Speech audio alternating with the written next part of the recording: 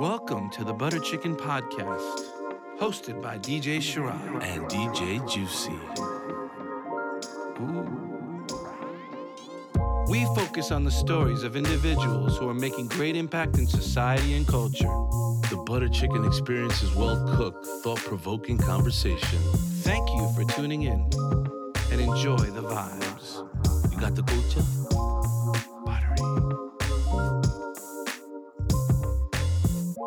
Yes, party people, New York City and worldwide. It's your boy, DJ Sharad. And DJ Juicy, baby.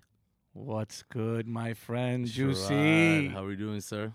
I am doing, I wasn't doing so good today. Okay. And then I saw you here.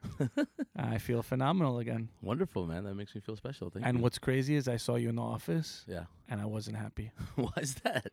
Because I see you in the office. It's just... It's a different vibe. The energy is just sometimes so negative.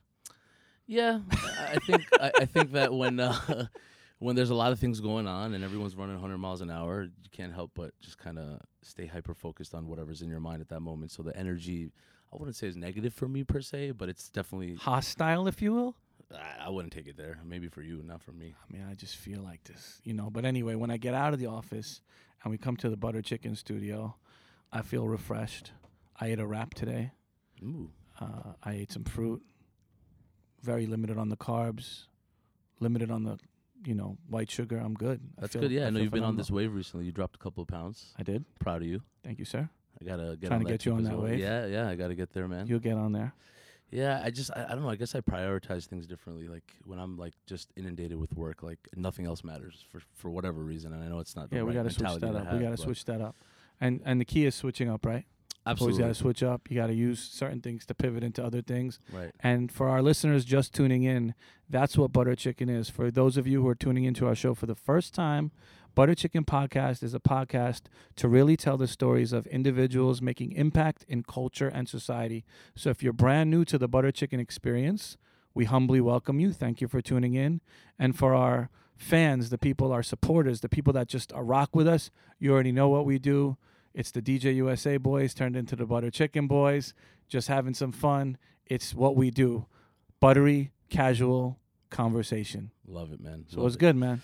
What are we talking about today? So I was actually, speaking of working in a chaotic environment and things like that, I think sometimes people don't take the time to kind of reflect and take certain lessons away from their days and experiences that they've gone through and things like that. And I think that the experiences that we go through in our lives really mold us into the human beings that we ultimately become.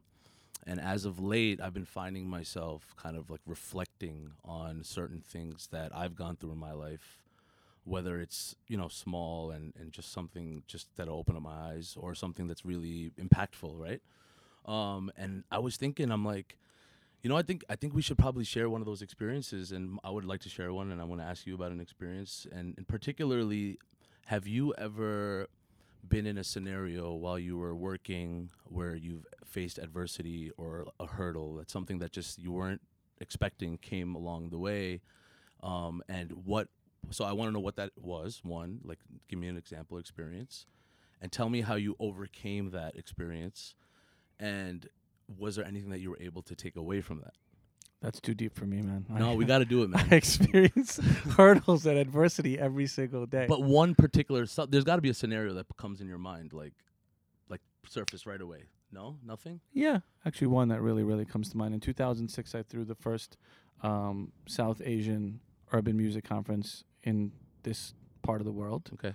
I was young, so 12 years ago. Do the math. That's a long time ago.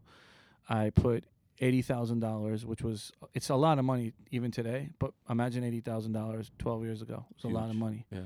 I put a lot of money into this conference because I had this vision of the South Asian urban scene being this really big, massive thing. And those days we didn't check metrics and stats and stuff like that. We just said, yo, we're hot. We know a lot of people. Let's put this conference together. Thousands of people are going to come to Puerto Rico because we brought Jay Sean there. We brought RDB there. We brought a bunch of artists at the time that were very relevant and hot. Every hot DJ in the entire scene, we brought them there. And almost like every penny I put into this situation was lost because I just had all these unforeseen expenses. So I literally lost 80 grand in like the span of like 30 days, and it just went away.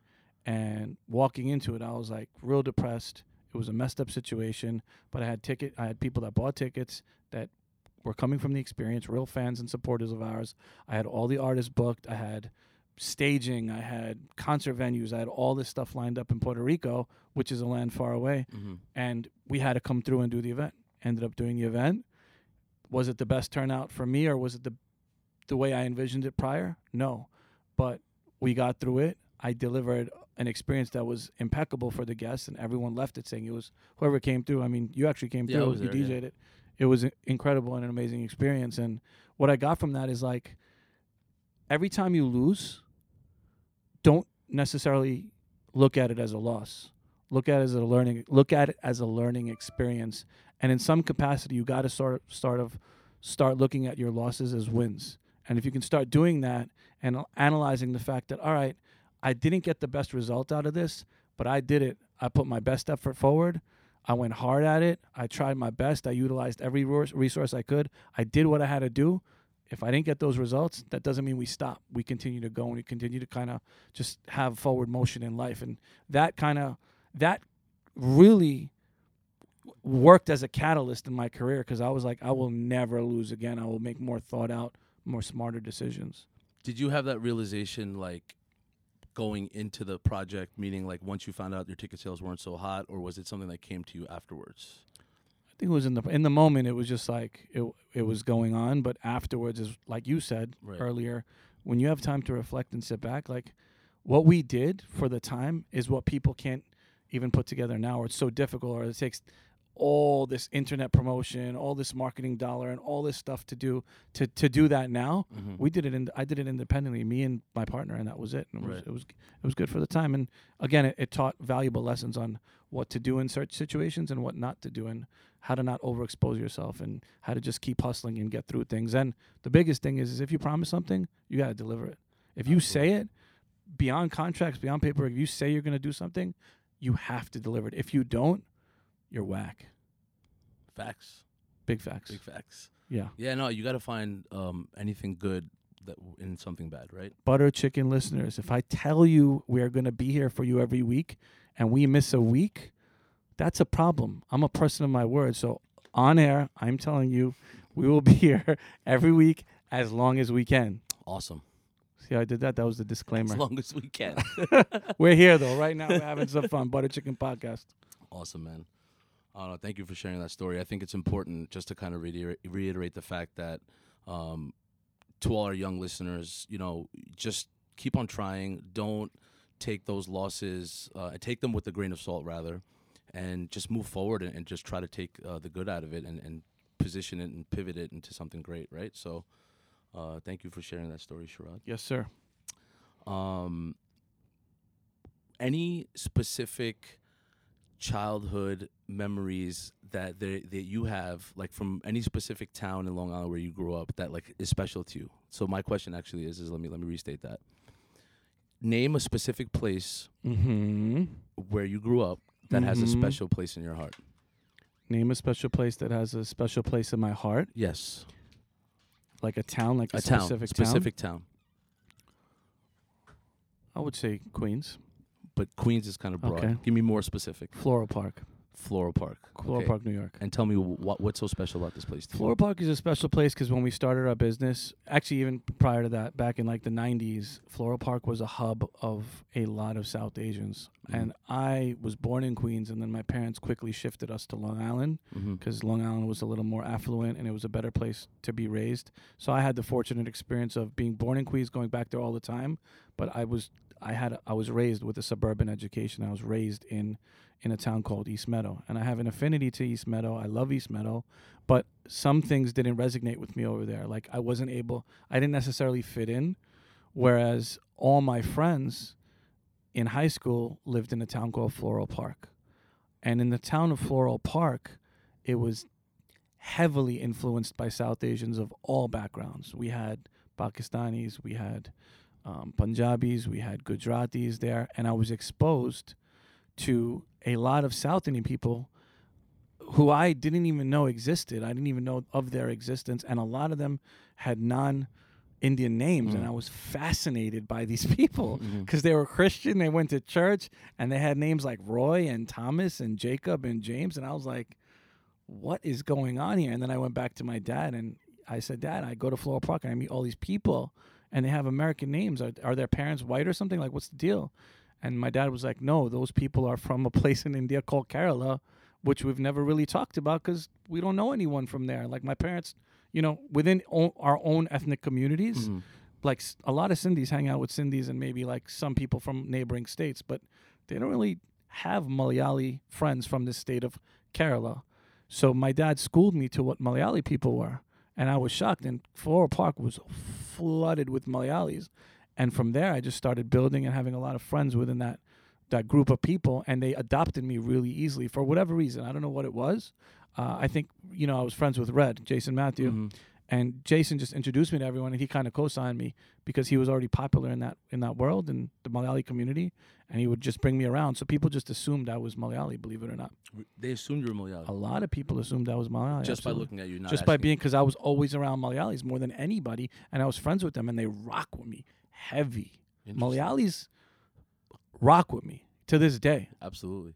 Right? Absolutely. I mean, I know a lot of your Malayali friends. And it's crazy. Like, that community has supported my DJ stuff, what we've done. That's then translated to support our entire business, and all the gigs we get now is like so many come from that community, and it's a loyal group of people. So it seems like Floral Park is extra special to you because it exposed you to a lot of and then when we things. opened up our first office, we happened to open in Floral Park, and then it became full circle again. So we started going to Floral Park in the 90s.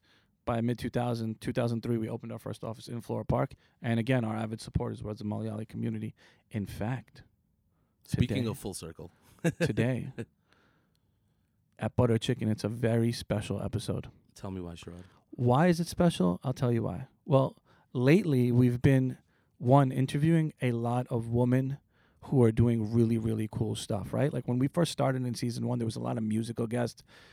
I wouldn't say it was male-driven, but there was definitely a large concentration of men that we were interviewing. And then as we've gotten into it, it's sort of evened out. And what we've noticed is there's a lot of females that are doing amazing stuff within our community, and it's been interesting telling their stories.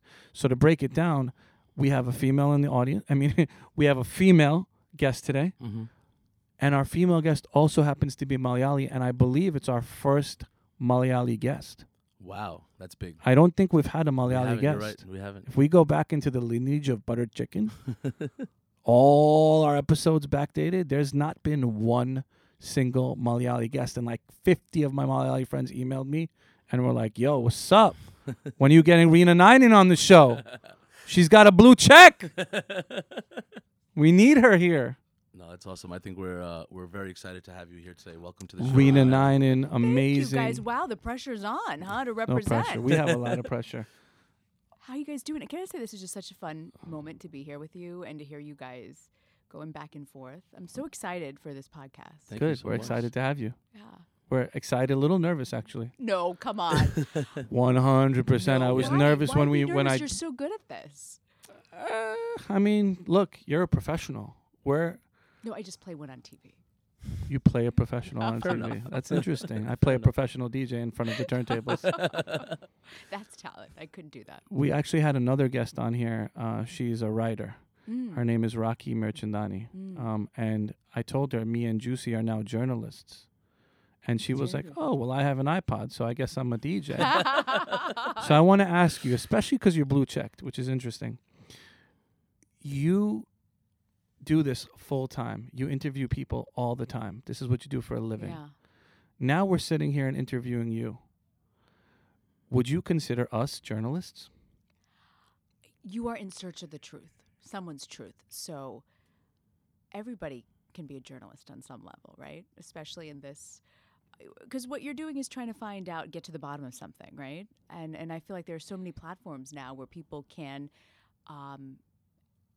experience sort of what journalists do by getting to, figure out what's going on in a person's life, with an issue, with a community. So, yeah.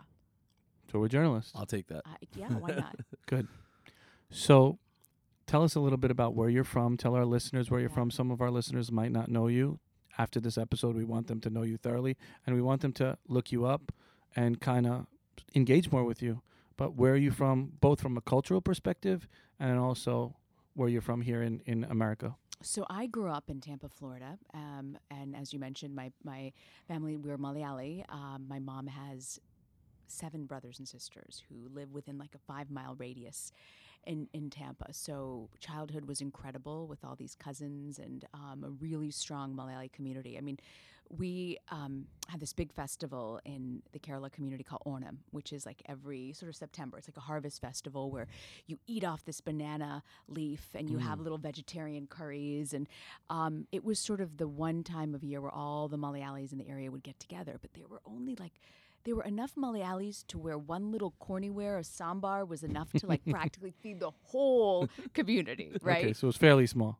Fairly small because this is Tampa. It's not New York, right? Right. But it has grown immensely. I mean, these events now are catered by multiple Indian restaurants and their churches. You know, many people are Christian in Kerala. There's Hindus and there's Muslims as well.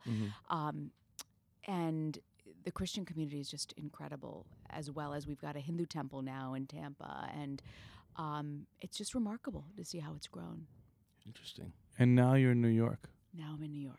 So did you just go from Tampa to New York, or I went to school at GW, George Washington, which is, you know, to your point earlier on about, you know, being exposed to other Indian communities. It wasn't until I went to GW at DC that, you know, there's the Indian Students Association, the South Asian Students Association, and you really got exposed to what is Garba, you know, Gujarati community, and Bhangra Blowout with the Punjabi community. And I think it was really a fantastic opportunity to learn about other cultures. And I also feel like once you get to college, whether you're Jewish or Muslim or whatever, you get into these groups and you really get to explore your identity in a way that is different from your parents. And you form this community, and those friends are friends for life. Totally friends for life, and you still check in with them, and I'm just grateful for that time. Did you find that like you had because you didn't have this exposure in the community in Tampa, that you had like an affinity to the South Asians that were around you? Like, yeah, you know, my parents, they were just remarkable about this growing up. Like, they were so strong in their community and their Indian ties, but my dad would always say, especially to my brother, you know, don't you have non-Indian friends? Because my brother went to the University of South Florida in Tampa, where there was a huge Indian community. And, you know, that happens to a lot of people. You go to college, you find this Indian community, and you don't leave. You know, you're so tight. But my father always made the point that, like, you can't just be in your community. Like, he was so proud. But he also made a point that this is America. You know, you've got to learn to roll with a bunch of different ethnicities and experience what they have to offer, because that's a huge part of this country. And he was a big believer in that. And I think that shaped a lot of, you know, interaction with people and being open to different friends. see, I think that's very like progressive and forward thinking. Whereas I love it. My parents were very much like, okay, make the friends that you want, but ultimately we want to meet their parents and we want to get to know them and be involved in your friendship. And then, you know, in my mind, for me, it was more like, okay, well, if I make South Asian friends, then you guys will be able to relate better. There might be a language barrier, communication, whatever. I just kind of had some hesitation at that point. But now, of course, you know, living here, my parents have been here for over almost 40 years now.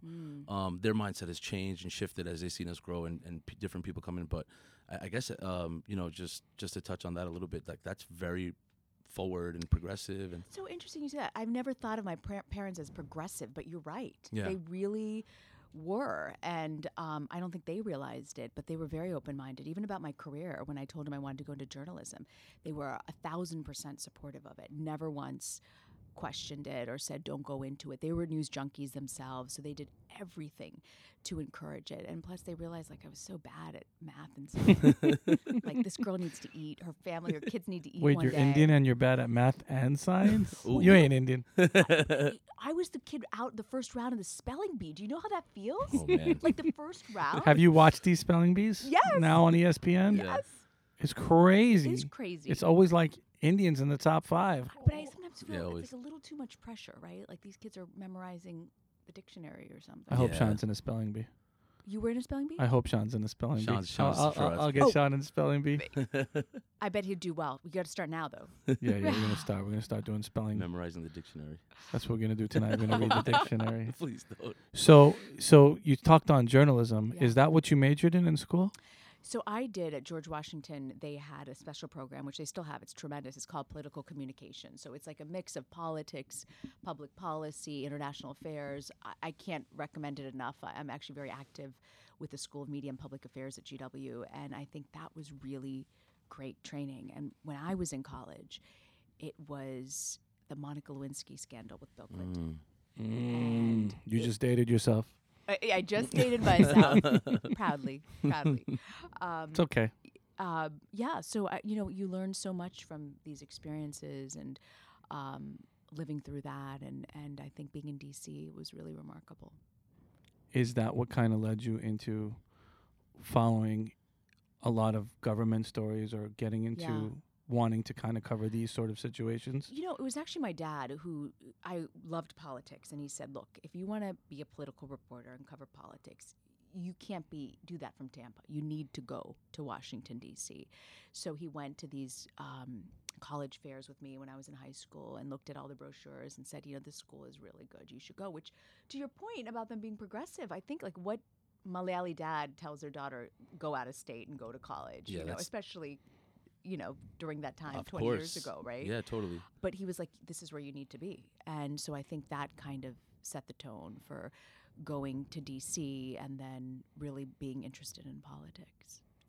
And eventually you finish school and your career starts. Yes.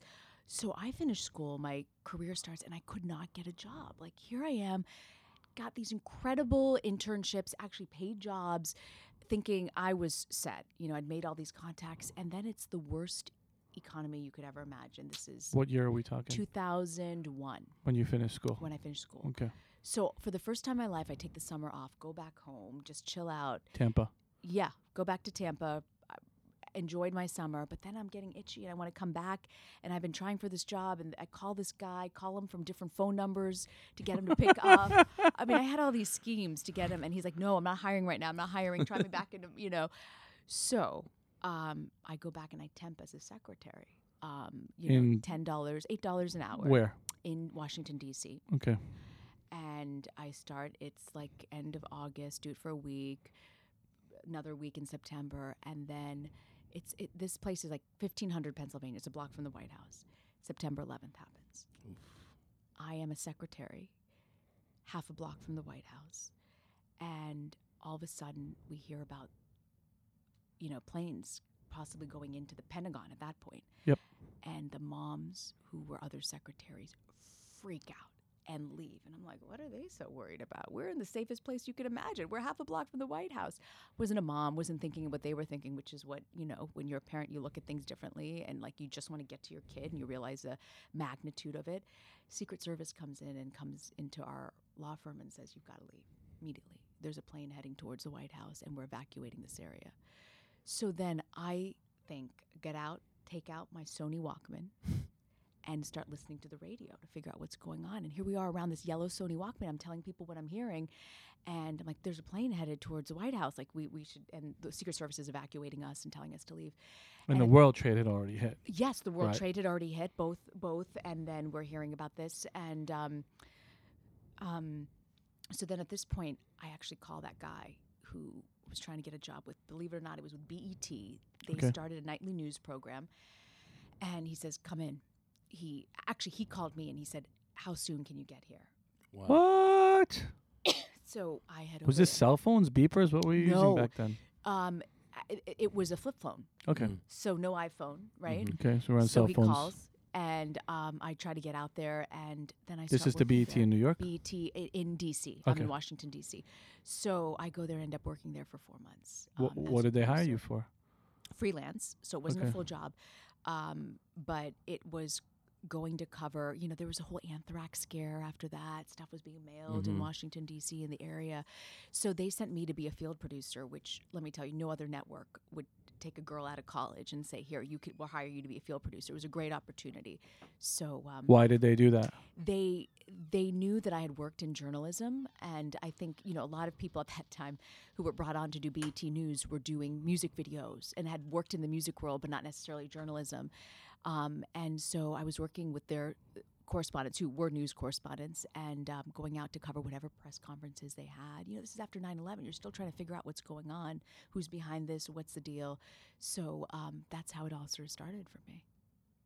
Wow. So that was your first job. And Yeah. to the listeners, you're tuned into the Butter Chicken Podcast. Reena Ninan is here. She's telling us her story. She's telling us her come-up story. She's telling us about how she got to where she is now. But very, very importantly, to get that first job in your field at BET, that itself was a mission to get it. You had to chase someone you had to chase someone down. It wasn't so easy to just send in your resume. And I think if you're listening, know that whatever field you're in, whatever space you're in, whatever you do, if you think sending an email, sending a resume, or sending a text message one time is going to land you that opportunity, think again, my friends. Well said. You got to hustle. Yeah. So And the you're hustle never really ends. Do you feel like the hustle ends, like no matter where you us? are right now? Hustle ends? 24 hours. We're just starting our day today. The hustle don't stop. It's like Yeah. we're on the go all the time. And some people are built like that. They're programmed like that. In your space and what you do, I believe you're probably programmed like that at this point, right? Yeah. Like, do you ever stop hustling? No. I think you're constantly thinking about what side hustles can you find too, Yeah. right? Wow. Constantly. Maybe you Side could join us hustle as a never host ends. once a month. I'd love to. So sick. I want to know, like, That would be crazy. what was your first experience, like public speaking Ah. in that field as a journalist? What is Yeah, the because you're a question? field producer first, right? So you're behind the Yeah. scenes. Oh, you mean what was my first on-air job? Yeah, or what was that? What was like in your mind at that moment? Were you nervous? Because just thinking about my first time I spoke in front of a large crowd, it was actually a test by my lovely co-host over here, Sharad. He kind of just threw me out there, and I was extremely nervous, and I didn't want to do it. I was very hesitant, but I did it, and after that, I never looked back, and I And you never felt had better. You I felt felt better. I have stronger no more yeah. stage fright or anything like that. He cried, Yeah. by the way. I did not cry. He cried. And he told me this was not in his pay rate to do this. Crying is okay. Crying is okay, but I definitely did not cry that day. I've cried another time. Set the record straight. Yeah, Yes. so what was the first time, I guess, you were in public or on camera live? You know what? I actually, I ended up, long story short, later working for Fox News Channel as a producer. And there was a So this is all before you've even got behind the camera. Yes. Okay. Gotta Gotta pay your dues. You got to pay your dues, Mhm. yeah. So I end up working like very, very bottom of the totem pole for Fox News in D.C. And long story short, I beg them. This is like 2 years after 9/11, after the U.S. invasion in 2003. So it's like 2005 now, right? And I begged them to send me to Iraq because I want to go and cover the war there that I feel nobody is paying attention now because we've launched the U.S. invasion. We've been in there 2 years. It's like wallpaper. Nobody wants to hear about this. Mm-hmm. And finally they send me. It's a Saddam Hussein trial. And they say, listen, we're going to send you. We pretty much just need a warm body. You're going to be a reporter there. But when you come back in 6 weeks, you will still be a producer for Fox News. We're not like just get that out of your head. But great. I'd love the opportunity. I'll take it. Let's go. The Hold first on. day we Hold arrived. on. I know. Yeah, this is. They send you to a place where you could potentially die. Yeah. And you say, all right, Let's this is go. an Let's go. opportunity. Yeah. How soon? So for those of you who don't want to go from Queens to Manhattan for a job, yo, this girl went on multiple flights. You definitely, did they fly you direct? Well, you have to stop in Amman to get your Okay. visa Okay. and like an AIDS test. Actually, Okay. like some of these countries want you to have like all these tests done, so Okay. you have to like stay in Amman for like 48 hours. And or you're so. like young 20s. Oh my gosh, I have never been in a war zone in my life. Had you ever been out of the 25. country yet? Oh yeah. You know, we would go to India. My Right. dad would travel for business and take us. You know, but yeah, never to a war zone. Wow. So you take that opportunity, Yeah, and the opportunity's in a war zone, yeah. in a place that is far from vacation.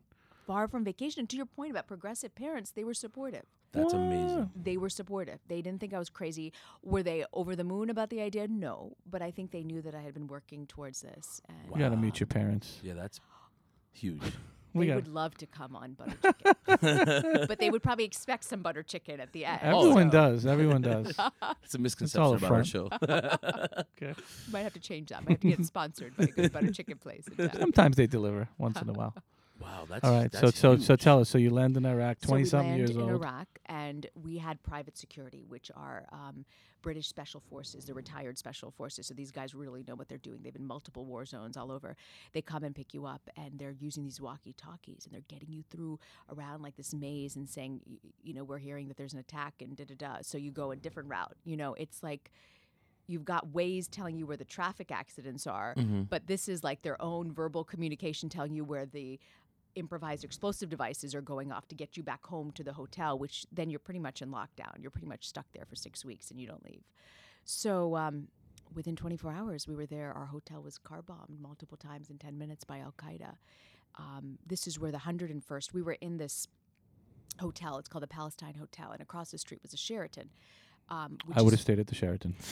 But it's a bombed out Sheraton that's no longer a Sheraton, and you don't get the points. Something You about don't get the Palestine points. Hotel just doesn't work for me. No SPG rewards. There. No SPG rewards, because trust me, people have tried. Wow. Holy. Okay. So you're so staying in the so Palestine the Hotel. compound was where the 101st Airborne had actually sort of created a makeshift base. And the perimeter around these two hotels, they had put up a wall, a concrete wall. In fact, I think 2 concrete walls. So long story short, the reason why Al-Qaeda wasn't able to completely bring down our hotel was the 101st Airborne had smartly put around a concrete barrier around the hotel compound. So when they came in with that first bomb, car bomb, the guy detonated, blew himself up. It didn't penetrate through that first bomb. So then the next guy comes, and it penetrates a little bit further. And then the third bomb comes, and then he makes it through. And so he should have been able to get right through into our hotel. But what happened was they put chicken wire. Chicken wire got caught up in the rotor of the engine, and so they couldn't go. And so the guy just detonates. And so a series of these things that the U.S. military had kind of, in some ways, figured out saved our lives because they knew what the threats were. Even chicken wire. I mean, who thinks of chicken wire to put down in it? But it really helped, and that's a huge part of the reason why. I mean, don't get me wrong. My hotel room where I was, the entire wall was missing for like 3 weeks because they had put out a plastic tarp because the blast is that powerful that it's able to take down walls. But the structure was pretty, we were standing in enough to where we could continue still living in the place. At any point in time while you're there, do you say to yourself, I might not make it home? Yeah, I think. Look, if you've never been in a bombing situation, like your instincts kick in, and the first bomb, like something's wrong because you hear bombs, by the way, in Baghdad going off all the time, but they're far off to the distance, like hearing fireworks in the distance. This was much closer, so instantly like this is an immediate threat. This is real now. This is real. And are you able to contact your friends and family back home, or is that? No, at this point it's survival. Like you need to get to a huddled area where it's windowless, where security corrals you. And this for us, it was the hallway. We were in the hallway, all of us. What is your job at this point? What are you doing? Like, are you surviving? Surviving. I mean, you're just not. But within 3 to 5 minutes, I would say, once security had assessed the situation, knew we were okay, like we could stay, that it was over. Like somehow they knew. If it was just me by myself, I would think there's more coming and be freaked out and paranoid. But the guy's like, this is it. Like, this is how it works here. They've run. I know. You're making like a face like, what is like, what do you mean this is how it works? Right. But Intel. these security guys that we paid millions for really knew. And so then we went to air and we started broadcasting. We spoke a little bit about adversity earlier. Yeah, I mean, think I guess, having a party that didn't do so well that I threw didn't seem so bad. 80,000 is a lot of money to be. Jeez. Your life is a little more valuable. I give it to you. You definitely went through some tough times. Wow. So you started your reporting, like really reporting career behind the camera overseas. Yeah, In a really, I war. would say Baghdad was where it started. Yeah. Okay. And how long are you there? And when you get home, is it factual that Fox says, thank you? You know, it's funny. So we go on air with it, and this is sort of the first time journalists have been attacked, which is a big deal. Like that was just not a tactic they used before. So everybody had paid attention and everybody was watching, and it was like a very big deal. And I would say then, the CEO and chairman of Fox News at the time, Roger Ailes, saw, and he hired me.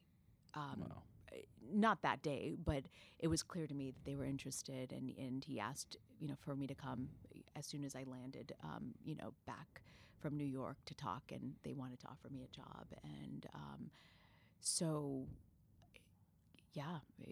I think it's preparation. Like on some level, I really wanted to come out to Baghdad, so maybe knowing the risks and preparing and learning the story and what was happening really helped me, I think, in that situation, prepare for dealing with the danger and then being able to go on air and report.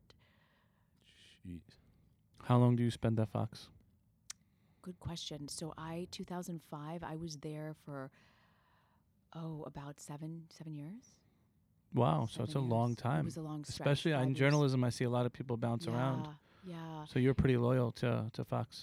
I will say this is one thing, and my father told me this when I left Fox to go to ABC. He goes, a lot of people are going to really tear you apart for working at Fox News for right wing, but never forget, they really invested in you. They paid you well, and they took care of you when you went to dangerous situations, which is millions of dollars. We're talking about security in a war zone, millions and millions. And I really give Fox News credit for that, for always looking out, never scrimping if we needed. At one point they wanted to send me in for an embed with the U.S. military in Iraq, and I refused to go because the flak jacket I had was a large and it wouldn't have covered. And I'm like, I'm not going. And they overnighted, found, in our Jerusalem bureau, got the flak jacket, the right one to me, didn't put pressure on me to go, even though it was, an important story that was time sensitive. So I really give them credit for doing the right thing. And not all companies do the right thing, especially when they're making a lot of money. Absolutely. Yeah. That's some positive information about Fox that we never I knew about. know. There's a Yeah. whole thing, and Roger Ailes and da-da-da, but, I really look on it with such, I'm very grateful. Yeah, and definitely some gratitude there. And then Yeah. you go on to ABC. Yes. So I ended up spending 5 years in Jerusalem for Fox News Right. in the Middle East, Wow. covering the Arab Spring and Al-Qaeda in the Maghreb and everything. And then ABC offers me an opportunity to work, to cover the White House on the weekend, Barack Obama's White House. When you come back from Jerusalem? Yes, it's over now. I decided to jump ship and go to ABC, and so they moved me to D.C.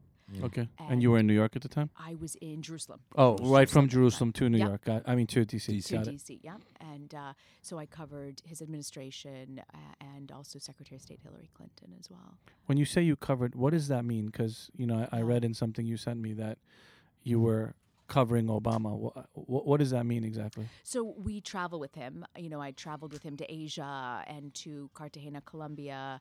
And you travel and you cover his movements wherever he goes. And it was a lot of foreign trips for me. And then on the weekends, it's whatever news breaks.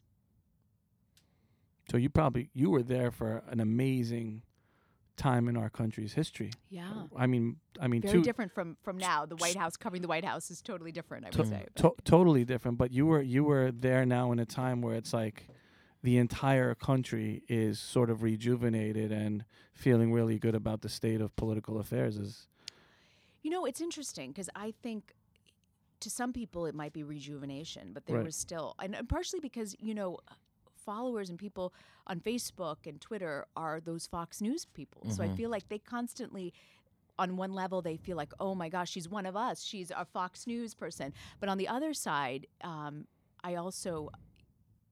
so I see what they're saying, and they will post comments to keep you in check about how a certain sector of the community feels. So while one community might be enamored by Barack Obama, another one is just like, what? How Appalled, did this yeah. guy get into the White House? Like, what? And I think that's a real feeling. And I think it does help being a journalist. Even to this day, I still hear from those Fox News viewers about their opinion. And I think it puts you in check to remind you, you might not feel this way about President Trump, but there are a significant sector significant enough to get him into office. Absolutely. That voted him in. Absolutely. And that he shoots from the hip, that he says what's on his mind, that he doesn't have a filter. And that's the same thing that the other side disdains. So you saw both angles, and that kind of, I guess you got to remove yourself from your own position and stance, right? Because you're a journalist, and but kind of hearing it from both perspectives definitely was probably an interesting experience for you. No, to this day. And I think it's good to put them in check because it's not my opinion that you come for when I'm giving the news. Like more and more we're finding, especially in a younger age demo. I work now for CBS News, and we have a streaming channel, which I work on Tuesday to Saturday in the afternoons. CBSN? CBSN. So you download the CBS News app, and we give you push notifications. So when anything happens in the world, if you want to watch it live as it's happening, you click on it no matter what time of day, and you get it. So I do the afternoons from 1 to Juicy. 5. Yeah. Are you going to download the CBS News app now that you know you can see Reena giving us the information? I am. Absolutely. Everyone go download it right now. CBSN app. We're going to check the numbers after this podcast goes live. Okay. You have access to the stats? Of course we do. Wow. Okay. So CBS News app. Got to download that. Number one. That's where you can catch Reena. Absolutely. And where else are you? And Saturday nights on television, I do the CBS. It's called the Weekend News at 6:30 p.m. I love that. You do? Do you watch? Yeah. Oh, Absolutely. awesome. And well, I DVR because I'm always out on Saturdays. But what I love is the fact that you're there because I know you, and it's a little different when we get to turn on TV and we get to tell, "Hey, Mom, that's my friend. I've done stuff with her." Yeah. It's pretty So cool. sweet. It's pretty cool, right? Isn't that cool? I mean, I'm always like floored when I see people that I know on TV or in media, just hearing their voice on a podcast or radio or anything like that. It's like, I know that person. Even what you guys do, you know, I was just thinking, I wish I knew you 9 years ago when I got married, because I think about the cheesy DJ that I had, DJing cheesy. my. Yeah, we don't do cheese. We do butter chicken, Like you the know what I mean? playlist that he suggested was like 1980s. Oof. Yeah. We won't call him out. I'm sure he meant well. He was a nice guy. Was it in Tampa? It was in Tampa. It was That's in the first problem. Hey, There's don't no mess with good my Indian DJs hometown. outside Don't of New mess York with City. No, we love Tampa. I DJ Tampa Fest You for know- years. Oh yes, Tampa Fest is huge. Yeah, yeah. And there are a lot of big weddings in Tampa. There's Wow, everything in Tampa. Tampa, but Tampa Fest was incredible that we Yeah. used to do. Ybor was that Ybor City. Ybor City? Yeah, I absolutely, remember. yeah, I think yeah. Justin Timberlake might have had a club on that street that we used to DJ at. Oh, does he still have a club? This is I know that. years Oh, ago. okay. Yeah. Okay. Not to go off on a tangent, but I'm going to go off on a tangent Yeah. for a little bit. You've been in media. You work at Fox. You work at ABC. You work at CBS. You're a woman and you're brown. Mm. Have you ever faced any discrimination based on your skin color, based on your name, based on your beliefs? Have you ever felt that from coworkers, people in position of power, people you were interviewing, or has it been smooth sailing specifically for you? That's a great question. You know, I think a lot of it, looking back now, has to be my parents' influence. You know, they talked about discrimination. You know, there would be doctors in our community who wouldn't get the promotion to the next level, and everybody knew, oh, it's because they're brown, or, you know, they're Malayali, or they're not in with that crowd. But, you know, going to Fox, I kept pushing, and I refused to take no. They told me I didn't have the look. That was the word that so many executives said. You just don't have the look for Fox News, you know.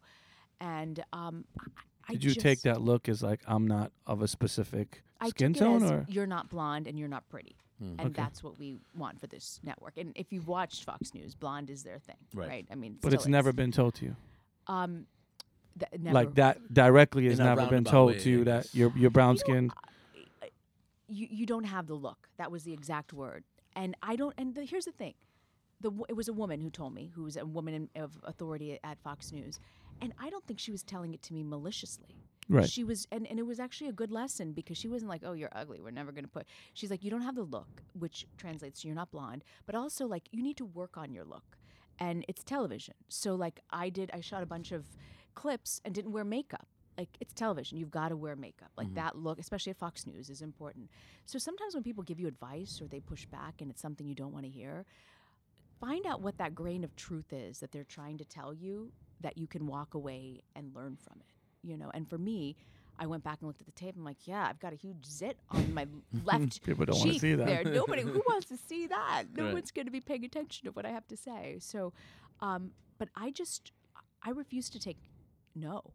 And I think that stays with me to this day in my career. Like, if there's something I really strongly believe in, you got to pursue it. But you have to do the footwork, and that's not always easy. That's what we call bars here on the Butter Chicken Podcast. We call that Bars. Bars. Tell me more. Bars. Bars is a rap terminology. Bars is basically when a rapper says something that's very impactful, that sounds really good, that has meaning. Give me an example of a rapper who has a good bar. Eminem has bars. For days. Jay-Z Give me has. one. Give I'm me not. one I'm not good- rapping on my show. I'm a Come on. host. I'm a host. But we'll do that. We'll do some freestyle afterwards. We'll get you freestyling. but bars is when someone says something that's very impactful and very meaningful. So Can you use that in a sentence? Because I don't want to misuse it. Can I you use don't. this on my That's the sentence. Reena just Like- came on our show and Drop dropped some bars. bars. drop some bars? Yep. You drop So- gems on them. So, like, could I say, we're wrapping up at the White House press conference today, and President Trump just dropped some bars. Yeah, but Yeah. President Trump don't drop no bars. President Trump drops balls. He don't drop bars. Barack had bars for days, Yeah, Barack definitely had bars. That's a fact. all day. I love listening to I Barack. think Trump's bars are. We're doing the best we can right now. So and it's funny. One thing we've told all Yeah. of our guests is Uh-huh. that we don't talk politics on this Okay. show. yeah, Okay. because However, you're here. We're in the moment. We're having some fun. Now you're at CBS. You have this illustrious career. By no means are you stopping. I still think you're on your way to bigger and greater successes. I mean, Is that so much? You know, it is really is that right though? Because I don't see you stopping here. I see you doing more cool things. I hope so. But, sometimes it's easy to be, no matter what level you are in your career, it's easy to be discouraged, when you keep knocking and knocking, you feel like opportunity isn't there, right? It is very easy to be discouraged. But I think if that passion is there and you really believe in it, that's it, being ignited for a reason, and you shouldn't ignore it. There's one thing I want to ask you. You've interviewed a great amount of significant people who have done some major things in this world. Tell us, or tell the listeners, about a couple of the people that you've interviewed that were just mind-blowing interviews, people who you've got to interview that you maybe was a fan of, or maybe had some really interesting questions or knew of but never thought you'd have that opportunity to interview them. Is there anyone that sticks out in your mind? Recently I interviewed a young lady, a young girl. She's, I think, 7 years old. She's a Syrian refugee, and she wrote a book called Dear World. And I don't know if she had a Twitter account, and she lived in Aleppo, and she would tweet every day, like, all the stuff that's happening in Aleppo. So she had all these followers because people were wondering, who's this girl that's tweeting? Ended up being her mom who was sending it out with her, but you could see how bombing and life in Syria was impacting children. And she came out on a book tour called and her book is called Dear World. I highly recommend it. It's great. And that was a hard interview for me, because I think interviewing kids who are facing adversity as a mom of a 7 and 6 year old gets me every time. I can interview the terrorists. I have walked down tunnels that have been bombed by Israelis where they smuggle in goods and weapons, no problem. But a kid who is in a war-torn region, that for some reason always weighs on my consciousness, and I can't explain it, because it's not like I personally experienced it or my family has personally experienced it, but that's a hard one. That was a really hard one to get through, because she was so wise. Talk about dropping bars. This girl from She Aleppo dropped some bars. dropped bars. Can at we the age of find that 7. interview on YouTube? Yes. Yeah. We'll look for it. Yeah. We'll look for it. Maybe you send us some links after, and we'll put it on our would Butter love Chicken that. page as well. I'd love you that. mentioned you have some children. Yeah. And it seems as if you're extremely ambitious and you're a go-getter. How do you balance being mommy and also being Reena at work? Like, how does that work? I think about our moms, right, who came to this country, didn't have necessarily a lot of support. Their own parents weren't here. And so I just feel like I don't complain. I don't think about it. I just do it. And, you're going to miss some school events or whatnot, but it's amazing how resilient they are and how they get it. And I think the one thing about raising kids is, as long as they know they're loved and they've got people who love them, they can do anything. Like, Bars. They can do anything. More bars. Love this. I love this bars thing. I'm going to try and drop that terminology when we're live streaming the news somehow. I'm going to figure out a way, and then I'm going to tweet at you. Are you guys on Twitter? Yeah. We are. Yeah. Yeah, I'm but gonna we're tweet heavy at on you the. once We're heavy on the gram. We like the gram. Instagram. The gram. I know you do. I like the You gram. do. I like the gram. I like Okay. story. I like the pictures and like Okay. that whole No, you thing. do but have a great. we Insta. just have some fun with it. Yeah. So, Jack and Kate. Yeah. Very good. Your babies. Yeah. Good Indian names, right? I mean, good Malayali names. I don't know Malayali named Jack or Kate, right? And your husband is Kevin. Kevin, yep. Is Kevin supportive of what you do? Hugely support. In fact, we met when we were in Jerusalem. He Okay, Fox. Okay. He Did was he work with for Newsweek Fox? at the time. Newsweek. Ooh, okay. Yeah. And we met in Jerusalem. Yeah. Wow. Well, we found love like Rihanna. Yeah. In what is it? In an unlikely place. Yeah, something like that. Something like that. That's a bar. That's a bar. It's a There you go. Wow. So you guys met there and immediately hit it off and came back to America and said, "This is it." We met there, and I thought he would be a really good friend, and he thought I would be something more, and we became, yeah. So then, fast forward like 18 months, 2 years later, we end up getting married. Now, Yeah. Kevin's not Malayali. Kevin is not Malayali, and I have to say, I always thought I would end up with a Malayali guy. Interesting. This So, is a yeah. little twist on Butter Chicken Yeah. podcast talking Yeah. about marriage. Totally. There you go. Oh, Is so that- you guys not talk marriage? No, Why, it's such a but- fun Which is topic. never hardly comes up, but I mean, Yeah. it does here and Yeah. there. Was it like something as a little girl growing up? You had this vision in your mind of marrying a Malayali boy, or Yeah, I just, you know what? I Malayali boys are good looking, right? Right. No, but you know what? I just always, yeah. So that kind of surprised. I was surprised. Now, gauging from your parents' progressive outlook on life, Yeah. the coolness of them, I don't think they had any pushback when you brought home a non-Malayali guy. That's impressive. No, I think, you know, they were happy I wasn't in a war zone anymore. And as my brother Tony said in our, as my brother Tony said in my at wedding toast, he goes, "We thought she would be the girl to find Osama bin Laden. We never thought she would get married at this point." So they were thrilled. And you know what's really incredible? His parents, his dad's Italian, his mom is Irish, and they are just like having Indian parents, you know, just as loving. Family is everything. That's all they care about. A huge Italian side. We have family reunions. So it was sort of amazing to see. You think it's just an Indian thing, you know, the family and the sense of community. Just like Chinese people probably think it's a Chinese thing, and Puerto Ricans think it's a Puerto Rican thing. But you just realize Puerto Ricans are that's amazing. I love Puerto Ricans. But you know, family, it's remarkable when you have somebody who gets that, and their parents are just so.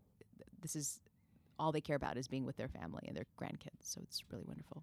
Wow. So it seems like you have you got it pretty figured out. You got it pretty balanced out. No, between- because you know, people say once you have it all figured out, you really don't. yeah. Especially with parenting. Yeah. So you got this busy career in journalism, got the family. What do you do for fun? Like, what do you do for your own self? And do you have personal You know time at what? all? Yes. You know what I just recently took up a year ago?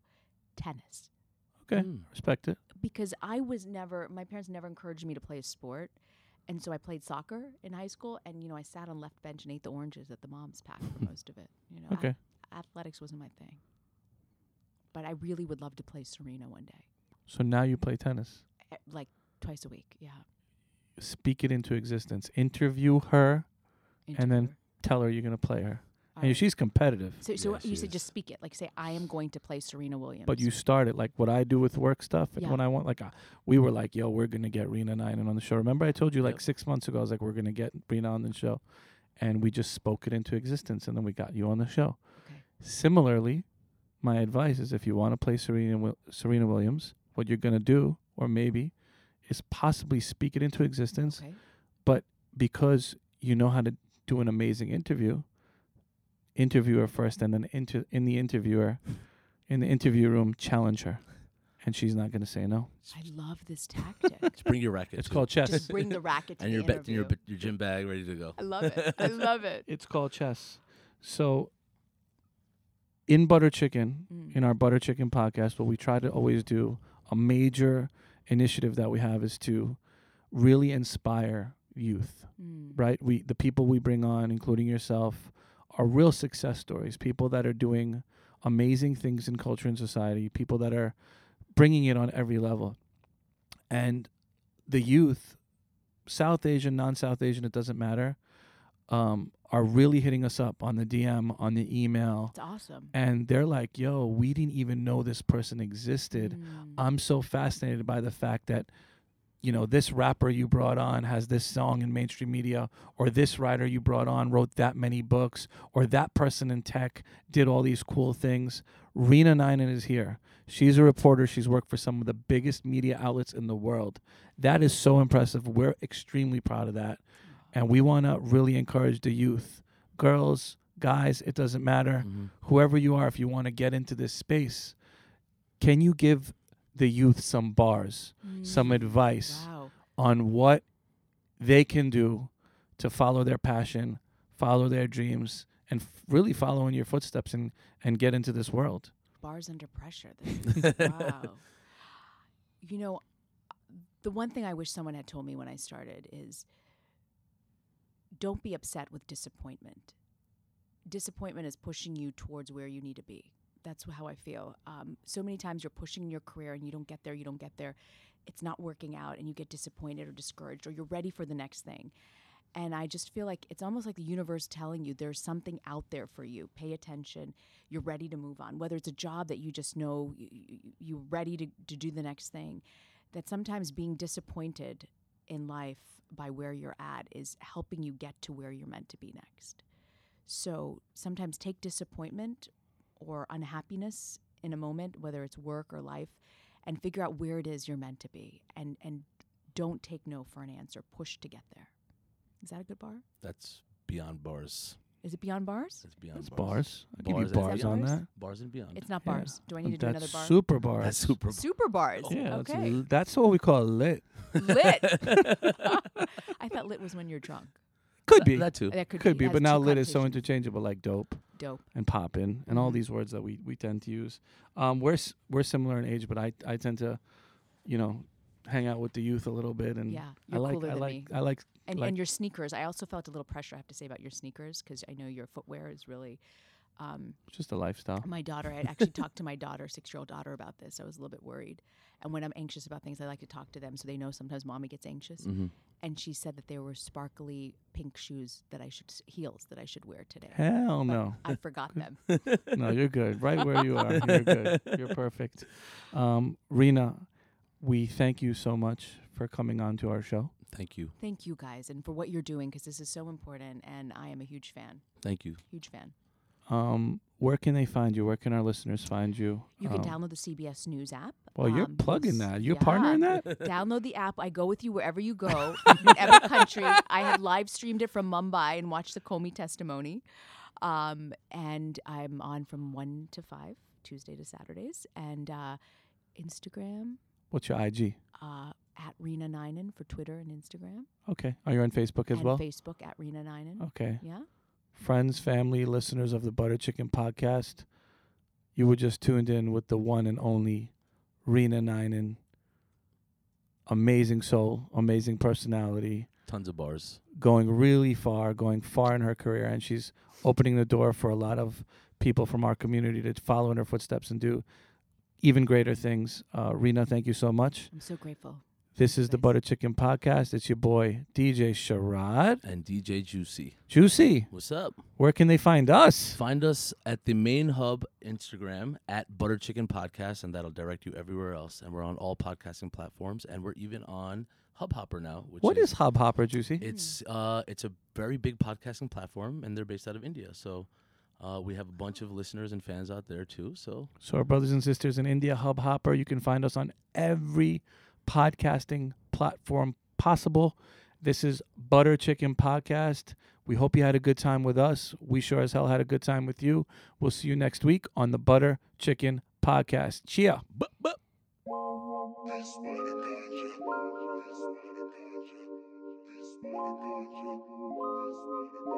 Peace,